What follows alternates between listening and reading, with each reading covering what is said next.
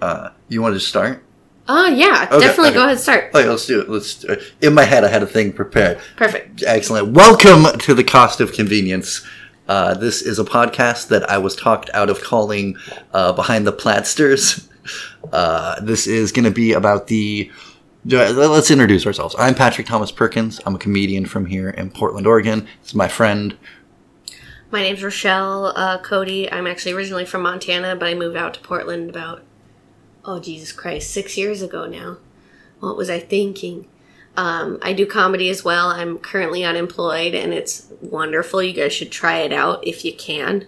You have a podcast, too. I do have a podcast as well. It's called Talking Shit, Spilling Pee. It's all about what comes out of our bodies, literally and figuratively. It's very... there's puns abound already. Yeah, I mean, the basis of humor, I think, is literally what comes out of us. Oh my god, that is deep. Write that down. I'm just so smart. You're so smart. Okay, what are we doing here today? Today, we're going to talk about the cost of convenience. We're going to go... But it's convenient. It should be pretty cheap, right? You would think so. We got talked out of calling it Behind the Platsters because I think it's more important. It's not about any one organization. Let me circle back to the top. Feel free to edit this part out. We're gonna do whatever we want, and the more confusing it is for the folks at home, the clearer it is for us. Good. I can't write a script, so I have a huge outline. This is the cost of convenience. We're here to talk about convenience stores, about their place in America and class, and literally the cost of convenience. Besides stand-up, I've spent two of the last 2.5 years as an employee of Plaid Pantry, which is kind of a Portland-owned corporation, like 7-Eleven, Circle K, AM/PM, a lot of convenience stores around the country. The Dollar Store, or Dollar General, I think it is, a lot on the East Coast, is kind of the... Wait, so Dollar General is a convenience store, not just like a dollar store? I guess, from my research, a lot of the East Coast ones, like the Party Store and the Dollar Store, are common, like, corner store mentality, or I mean, names. they do sell snacks and stuff. It makes me think of Wawa. Yeah, a lot of... Didn't even know what that was until a couple of years ago. They're all over the country. They they were deemed an essential service over the course of the pandemic. And that was really what got me started on this journey. So, 2.5 years ago, I started working at Plaid Pantry, which is, like I said, our version of a convenience store here in Portland. And what I want to clarify is this isn't actually supposed to be like a Plaid Pantry hit piece. That's why we decided not to name it Behind the Platsters. I wanted to name it that. I think it is good to talk about it in terms of convenience stores in general, because a lot of what we will be talking about, some of it may be unique specifically to Plaid Pantry, but in probably 99% of the situations, these are not unique situations to just Plaid Pantry. Any local chain or any convenience store, especially a chain one, is likely to be doing a lot of this shit too. And that's kind of what's important. What's unique about Plaid is that they're sort of microcosm of the things that occur everywhere. And when we get on to kind of the biography of Plaid, as well as what I'm going to call the people's history of Plaid, we'll discuss that more in depth. But I did want to give a disclaimer up at the top. I also have ADHD, and I am physically disabled. I'm missing 3 vertebrae, and it gets worse from there. Come on, ladies. I am available. But I say that to say a lot of this research has taken me about 1.5 years because I do this while, in bed in between like ibuprofen and CBD soda hazes. You know what I mean? So I'm not a journalist. I'm not an investigative reporter.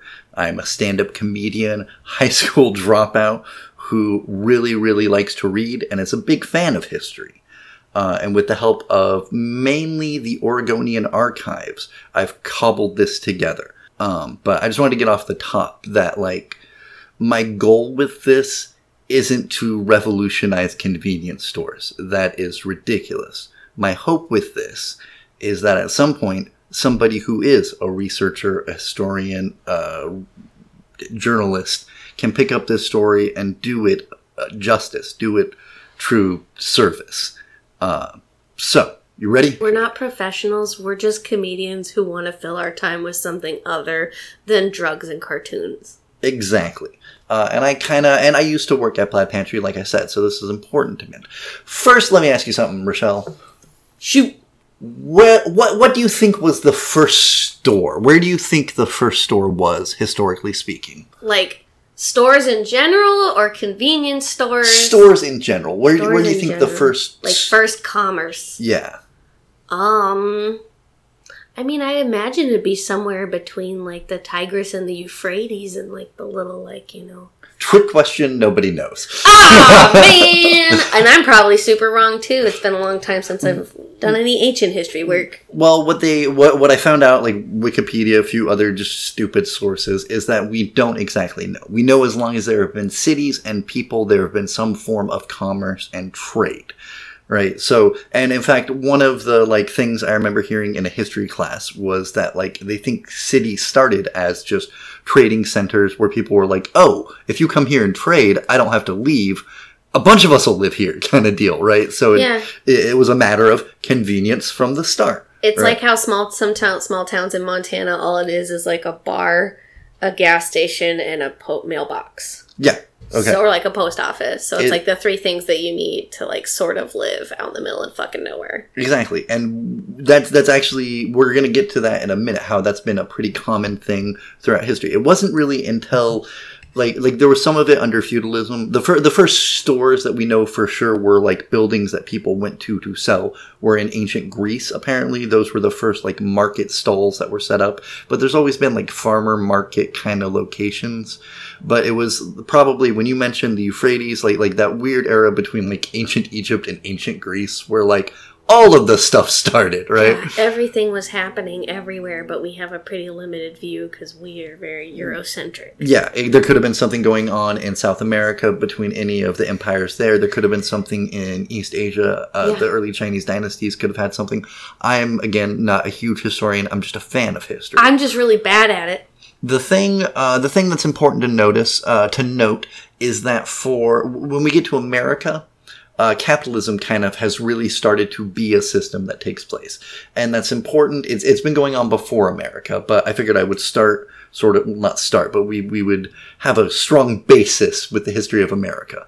And early American stores functioned as basically you could rent or own your building, and you had enough money that you could buy things to resell people at a marked up cost. Right? And stores were usually kind of specialized other than general stores, but you couldn't necessarily rely on the general store to have, like you couldn't necessarily go there and know they're going to have pots and pans. Mm-hmm. Right? Like you might know they'd have flour or coffee or whatever, but you couldn't reliably count on a whole lot of things. The basic system for, and this is from the Saturday Evening Post. They have a great video on there called Grocery History, if I remember right, if I'm reading my notes correctly. I can read my own handwriting. This is what this is about. Yeah. And basically the system was that you would be a store owner, right? And you would have the storehouse behind you and the store front. That's where we get those terms. Okay, so it's kind of like our concept of like a mom and pop shop. Yeah.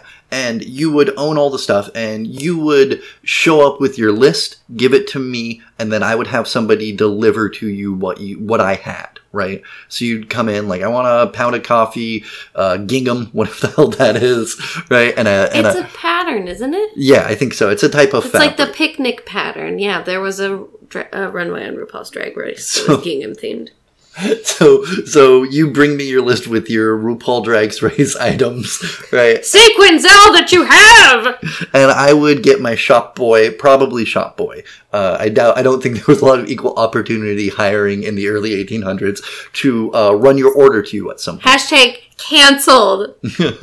And the thing that's important to note is that all of this operated on credit. Right, there wasn't a lot of cash interaction, unless maybe you were like passing through a town or whatever, because early American society was very agrarian, right? So it was very much based on seasonal cycles, whether or not you had money. So if you did you watch Little House on a Prairie as a kid? My sister read them to us when we were so kids. that really racist, in case you guys were wondering. I don't remember much, but one thing I do remember is what's his name, John London or somebody is gonna. None of the names are important. Don't use the name. We'll edit the name out. But the dad on Little House on the Prairie, he there was always this running, or maybe it's the Waltons. It was the Waltons that I'm thinking of. But there was always this running theme about trying to pay off the credit with the store, and they would finally get all caught up on their credit, and then like something would happen, and they need to make a purchase, and it was a big deal.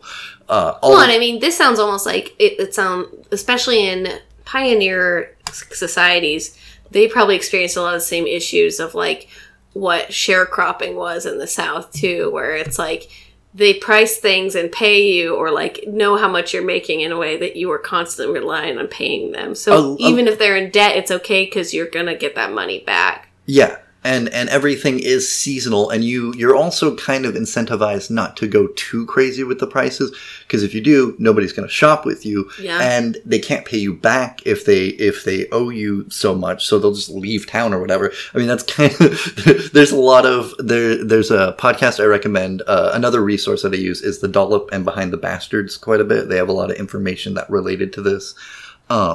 But the Dollop has a lot of stories of con artists who would do something in a town and then just go someplace like 20 miles away and do the same thing again. And if your store isn't priced competitively, I don't know if that's the right word there, but like if it's not priced kind of fairly, people aren't going to shop with you. They'll just do that. They'll just get up and move to wherever we last stole from the Indians, right? Like it's Native Americans, my bad. Feel free to, but the point is that it's store owners. It's based on a system of credit, and it's very much you bring me a list and I send it to you. It's not you walking through the shelves and deciding what you want, and there's specific times of day it's open. Yeah, and another thing I want to kind of highlight is that it's not a class issue exactly. If you're wealthy, you send your servants to go shop for you. If you're poor, you send your kids with the list. But everyone kind of has an equal access. The amount of money you have or where you are class-wise just chooses a little bit of the quality, but mostly the quantity of what you can get a lot of the times. And probably priority on like items that are running out. Yeah, and oftentimes if you're wealthy because you are the store owner too. So or you're the banker or somebody that if you're playing Oregon Trail, you want to be a store owner or a banker. Those were the good ones. Yeah, and all of this changes a little bit in 1859 with the Great Atlantic and Pacific Tea Company. Because branding was not the same thing back in 1859, and they didn't just come up with succinct names. The Great Atlantic and Pacific Tea Company is the first chain store. All right, and it's the first one. It takes this concept of a store, and it does just that. It makes it a chain. One guy kind of owns the whole thing. And the owner of it isn't important. He's not going to play into this. What's important is that it lowered the prices even more than they were and made them standard. So what you were paying in New York was going to be roughly what you were paying in Charlottesville, is going to be roughly what you're paying in Chicago, is going to be roughly what you're paying in like Atlanta. How big was this chain? How many stores? We'll get to that. 1 second. Sorry. No, you're fine. You're fine. That's good question. I have that, but what I wanted to clarify is it's also, it follows that same model of there's one clerk, there's nothing special, right? And all of their prices are stuck at a 12% markup. It never goes higher than that. In 1859, they start. By 1900, they have 198 stores. Okay. Right. So they start roughly the end of the Civil War. I think that's, a little bit after the Civil War. And by the turn of the century, they have 200 stores. We don't have 50 states. So that's more than 2 stores in every state, which is a pretty big deal, right? By 1912, they renovate and they add groceries. So 1859, just checking? Yeah. That was before the Civil War, actually, a couple of years beforehand. So this was pre-Civil War, but probably was really reinforced by the commerce necessary for the Civil War. And the fact that the Civil War brings in trains and all that and makes them kind of cross-continental and whatnot, makes shipping way easier after the fact as well. Sorry for that on-the-fly fact-checking, but I figured I was interested because I was like, Pretty sure Civil War ended around 1865, and that part I was right about. And you're gonna notice I am very bad with exact dates. I am very good with narrative. Yeah, so I'm okay with the dates, so I can help out. Okay, so by 1912 they add something else, which is groceries, right? And this is a big deal because up until this point, a lot of people have kind of their own garden patch, right? Oh, yeah. You're growing your own tomatoes and your corn, maybe. You're canning your own shit. Yeah. And as 1912 comes around, cities are becoming more of a thing. Industrialized industry is becoming more of a thing.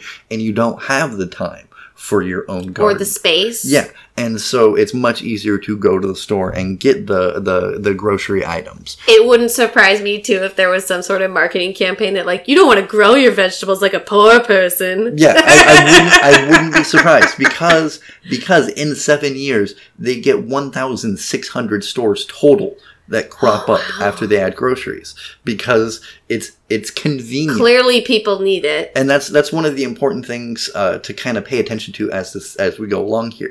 As your notion of convenience changes and what you're looking for from a store changes, how much money they can make off of you changes too. Because as we started like in the 1700s, it's all a variety of different stores. They're not very reliable. And really the notion of convenience is how hard is it for me to go to you and get this thing, right? Because there's no quick meals. There's a meal. The 1800s and the 1700s were premier meal prep time, right? Like you had time to cook. Yeah, and you had a soup that lasted all week or crazy stuff like that because you needed to. And people were more charitable and you were able to get more of your own meat by hunting and that kind of thing, right?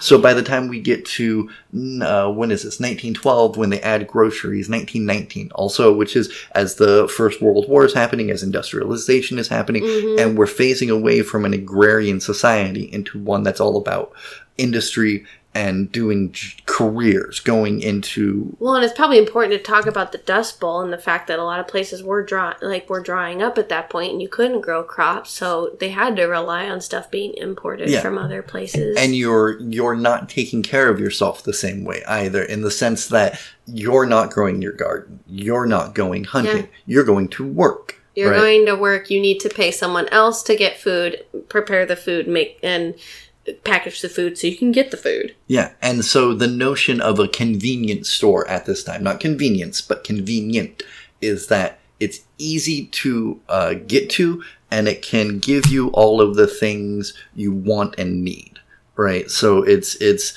convenient because I can conveniently get all of the things from there.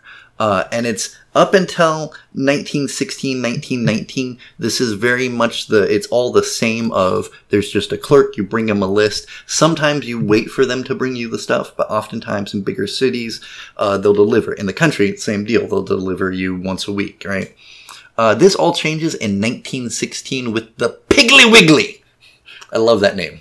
I didn't even know that was a thing until I watched the movie where they talked about stealing something from a Piggly Wiggly. And I was like, I have no concept for the phrase Piggly Wiggly in my head. It started in Tennessee. That's why. Yeah. And it revolutionized shopping. All right. Because like I said, up until this point, you come to me, I'm the clerk, you come to me with the list, and then I have somebody else shop for you. Oh, here's a question I had. Sorry. Go ahead. So, in that time frame, when they took the list, went to the back, grabbed the stuff for you, how many times do you think they were like saying, oh, we don't have enough of something because they didn't have enough stock, so they'd short you so that other people could have it? So, like, I wonder how much internal rationing of items was happening. It's hard to tell. And it's also, I think that's also a good note because I don't know, but I would assume that people within your city know what you're doing, right? So if everyone knows you do that, if there's enough transparency, yeah. But yeah, I wonder if that was what was nice about having shelves with stuff. Is it created a transparency? Be like, this is all we have. Yeah, it. There was some of that, but there's also the part of like it creates this thing where if your town is small enough, you really are the a-hole that runs everything and like shorts people, and everyone knows it is not worth it to go to the store, or everyone knows, hey, the store owner's good, they're a great guy, right? And I don't have an exact answer, but I assume that as a result of how society was a little bit closer and we were a little bit closer to violence, interpersonal violence, that you're a little more willing to like, I'm going to be as fair as possible with the prices because everybody knows where I live. And they'll have a gun. Yeah. And so, back to the Piggly Wiggly, though. Sorry. Oh, no, you're fine. That was a good question. I just wish I had an answer. But the Piggly Wiggly changed everything because it was self-service. It was 4 aisles, it had 600 items, and you knew what everything was because it's very well marked.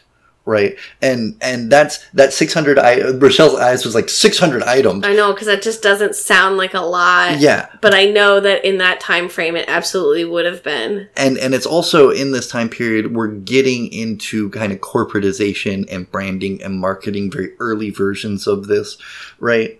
And the 3 big things about the Piggly Wiggly. The first one is it's self-serve. So you can go and put the items in your cart yourself. Right. Which some people probably scoffed at that. They're like, "You're going to make me pick this shit out myself?" That was the other thing. It fucked with people big time. That's so funny. Because on one hand, people were like, it's going to be mayhem. They're going to steal. There's going to be no way to stop it. Like, people were convinced, like, it's just going to be just unmitigated madness. This is the equivalent of, like, self-checkout now. Yeah, there was some of that element, which was some people were excited because they're like, oh, I can get away with stealing whatever I want or whatever. And then some people liked it because they're like, I get to choose. Businesses liked it because that fucking with people, part of that was that you could impulse buy for the first time ever. Oh, yeah. Because before that, I gave you the list, and if I didn't have the thing, you might offer a substitution, or you might offer me a discount later, or something like that. But in the Piggly Wiggly, I can decide, oh, you know what, I want sugar, and I want eggs, and I want whatever, right? And the other big change, like the kind of biggest change, was they stopped having credit be the methodology off of which things ran, and it started being pure cash and or like an internal company credit, as opposed to like it didn't function the same way where you'd go to the store and I'd say, hey, you owe me for the week. You would say, nah, you owe me $100 now and you can't come back until, right? And the Piggly Wiggly was the first big example of it. You get there's a class element to shopping from kind of here on out. Because before this, like I said, you could send your servant to the store, you could send your kids to the store. There wasn't a big deal about going to the store. But now when you're going to go to the Piggly Wiggly, at least in 1916, you're going to be seen out in public. So people start kind of dressing up for it. It starts being like you want to make sure you're dressed nicely because you're going to a proper place and appearance mattered more. They didn't have the concept of, oh, it's just Walmart, so we don't really need to dress up. It's the opposite of that. Yeah, it's the opposite. It's like, oh, we're going to Target. Yeah, kind of. Like it's how we grew up thinking about the mall. And actually that's what I was going to touch on, which is as this goes along, it becomes more and more of a class issue. And the other thing is that as it goes along, the types of stores you get change. So after the Piggly Wiggly, we'll get into convenience stores in a second. But after this, the way it works is you get supermarkets a few decades later, right? And that's the places like Fred Meyer's here on the East Coast, Kroger. Walmart probably started around this time. I didn't look too deeply into Walmart because they weren't. This part isn't big to the story that we'll get to. I just want to see because I want to know now. Okay, cool. I'll take a sip. I spelled it Walmart. But the important 1962. Okay, cool. So it's about when a lot of this the bigger story is going to start. So the important thing to notice is when supermarkets come out and they start offering not just food but other items as well, right? Like there's a period in the 40s and 50s when you can go and like get barbecue grills and stuff, right? Like it's the important part though is it becomes an activity, right, to go to the supermarket. And as cars become a thing, cars also kind of create a social standing as well. Poor people aren't getting them, even though there's a rising middle class, there's still a kind of class distinction. And the nicer this is when you get the notion of the nice store, right? Versus, and a lot of that's racially coded to be like the white store, the black store, right? You mean supremacy is also race-based? Yeah, it's crazy. Stop. But the important thing is that you get this kind of overarching supermarket that people go to, they dress up, it's fancy, right? And this is by the 60s, right? And then you also have kind of the grocery store / grocery market. And that's much more like the Piggly Wiggly, kind of how you and I would think of Winco or Albertsons, where it's just specifically kind of, there's maybe a grocer, maybe a baker, maybe a butcher, and some general goods like sugar and whatnot, right? And then you start getting these corner stores, these convenience stores. And we'll get into the history of that in just a minute. Right. This is kind of wrapping up this section of the overall history. And the thing about convenience stores in this time is that by the 60s, right, the notion of convenience has changed again. So that it's how easy is it for me to get bits and pieces of what I need outside of my bigger trip to the supermarket later in the week. So you go to the convenience store because you've been kind of inconvenienced more than it's convenient to get anything there. Well, and I imagine it had to do with both parents started to work because, like, women's liberation was starting a little more, so there were more double parent households, and people who had lower class jobs were probably working during the times that these places, these grocery stores and these supermarkets were open. So they needed somewhere else to go to fill the gap on the days that they couldn't make it to the normal store. By the 60s, we haven't quite gotten into like graveyard jobs as common, but you're right. It's very much, there's a whole lot of things changing. And I actually have a little bit of that plan too, but you are correct that as your class, as you go higher in class, the more you can get at the supermarket, and the less it's about it's convenient to go to the store up the street and get the eggs I forgot, right? And if you're wealthy, you can dress nicely whenever you want, and if you're seen in public, you dress up more when you're seen in public, right? So there's like, you know, that thing about Mr. Rogers comes home and he takes off his jacket and he changes shoes, like that was a kind of thing that people did very much in that time, like leading up to the 60s, which is where our main story will start. So that's kind of the history of shopping as it is. And I was going to cover convenience stores next. But any notes, any thoughts before we go on? I think it would be interesting to look more into if there were regional differences, especially depending on what kind of communities were in those areas. Like, if it's a fully white community, this story makes a lot of sense. But I'm wondering about communities where there is a lot more diversity. So, like, those communities probably had to have their own stores, so they didn't have to deal with the shitty-ass white people. And stores ended up... I didn't put this in here. I recommend to anyone listening, on YouTube, you can go to Yale, has class courses you can follow online, like whole course lectures. That's awesome. And the current, last time I checked, the current president of Yale was this dude that offered from emancipation to about Barack Obama, Black history in America. And one of the points he makes is that grocery stores in particular had were very influential in fighting apartheid in America and fighting for the civil rights because, one, they had a strong union. Right, so it's a job that you want because it's a member of the community and you make a decent living and you're helping the community. And right, it's a stable industry. Like you're gonna need grocery store workers. Yeah, and so as more and more Black people fight to get jobs in stores, it kind of makes segregation harder and harder to enforce. And there's fascinating. And there's this one I cannot remember where I heard it. So this isn't an accurate source. But there used to be this place in D.C. called Sanitation Groceries. And there's a lot of different versions you'll hear of how Safeway got its name. And one of them is that they changed their name after a huge series of boycotts, sit-ins, and employee strikes that gradually gave Black employees more and more rights. Because at first they would be these like kind of white stores in Black neighborhoods that Black people were priced out of and couldn't even work at. Right. And so you'd go into this store and everyone would treat you like shit and they would act like you were going to steal. And nobody was there that would even be polite to you because they didn't look like you because, I mean, racism. Just racism. Yeah.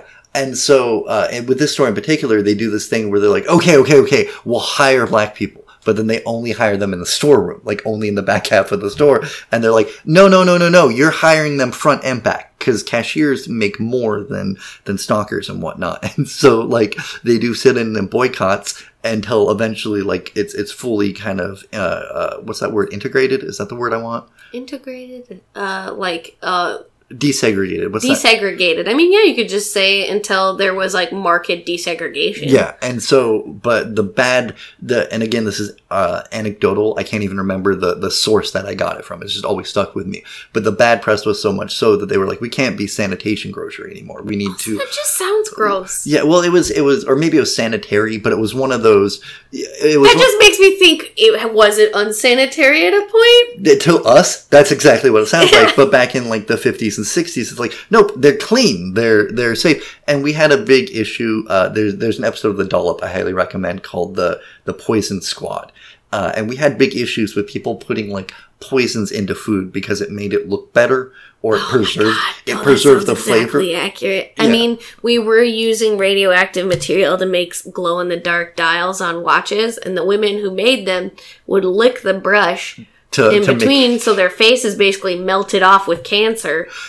And America, capitalism, whatever. Well, do we feel like we've wrapped up this segment then? Yeah. Are you good on that? I do. Yeah, I'm gonna pee. Okay, good. This is the credit portion of the Cost of Convenience podcast. Unless otherwise specified, all information was obtained through the Oregonian's Historical Archive or by personal experience. We were recorded by Rochelle Cody. We were edited by Patrick Thomas Perkins, who also supervised and researched. After I edited it, I realized that I had a few thanks that I hadn't given when Rochelle and I recorded, and I wanted to do so now. The first one is to my son. Thank you very much. I love you. I appreciate all the help you've been. I would like to also thank Julia Bemis, May Chaumet, Dustin Abels, and Baby James for being amazing co-workers while I was at Plaid Pantry. I would also like to thank Ash Alexander, Crystal Kordowski, and Jaron Wales for their assistance with the research. I have a lot of personal friends I should thank, but in particular I would like to make note of Joe Hieronymus, Tony Burgess, Allison Beckwith, and Chelsea Margaret and Lion Mermaid, who were a great deal of support. And I'd like to thank the comedy community, because people wouldn't have heard about the boycott if it wasn't for you guys. In particular, I'd like to thank for that Jane Malone, Belinda Carroll, and Koor Coheen. Thank you, Dirty Angel, as well, in particular, Courtenay and Tyrone Collins. If you would like to say thank you to me, I am currently disabled, unemployed, and not on disability or unemployment. And if you'd like to support me financially, you can. Venmo at Patrick-Thomas-Perkins, Cash App at PTP Mr. Megalomania, that's PTPMRMEGLOMANIA,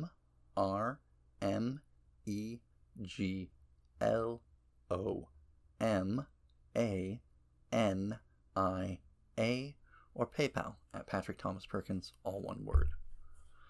Once again, thank you, and please don't forget the cost of convenience. So Patrick wanted me to let you folks know that I sell artwork, and I do.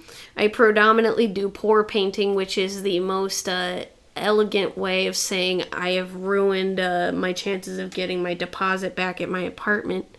I'm going to edit all of that to say I primarily do porn. No! I wasn't even done, you butt nugget! So if you folks are interested in looking at the visual art that I have created, you can go to @whoreforpour on Instagram. So WHOREFORPOUR. Yeah, I spelled that right. And you can see my artwork. At this time, I'm not really interested in doing commissions because fuck customer service. But if there's a piece that's listed for sale, just send me a direct message and we'll see what we can do about getting that in your hands and your money in my fucking Venmo. So, definitely check them out. Some of them are cool, some of them are not. But, you know, it's whatever. I don't have any of the embellished pieces up yet, so that's a new addition. Give Rochelle your money so I don't have to. Right? Yeah, Patrick can't afford me, honey. I am actually feeling horrible that I'm going to start a Patreon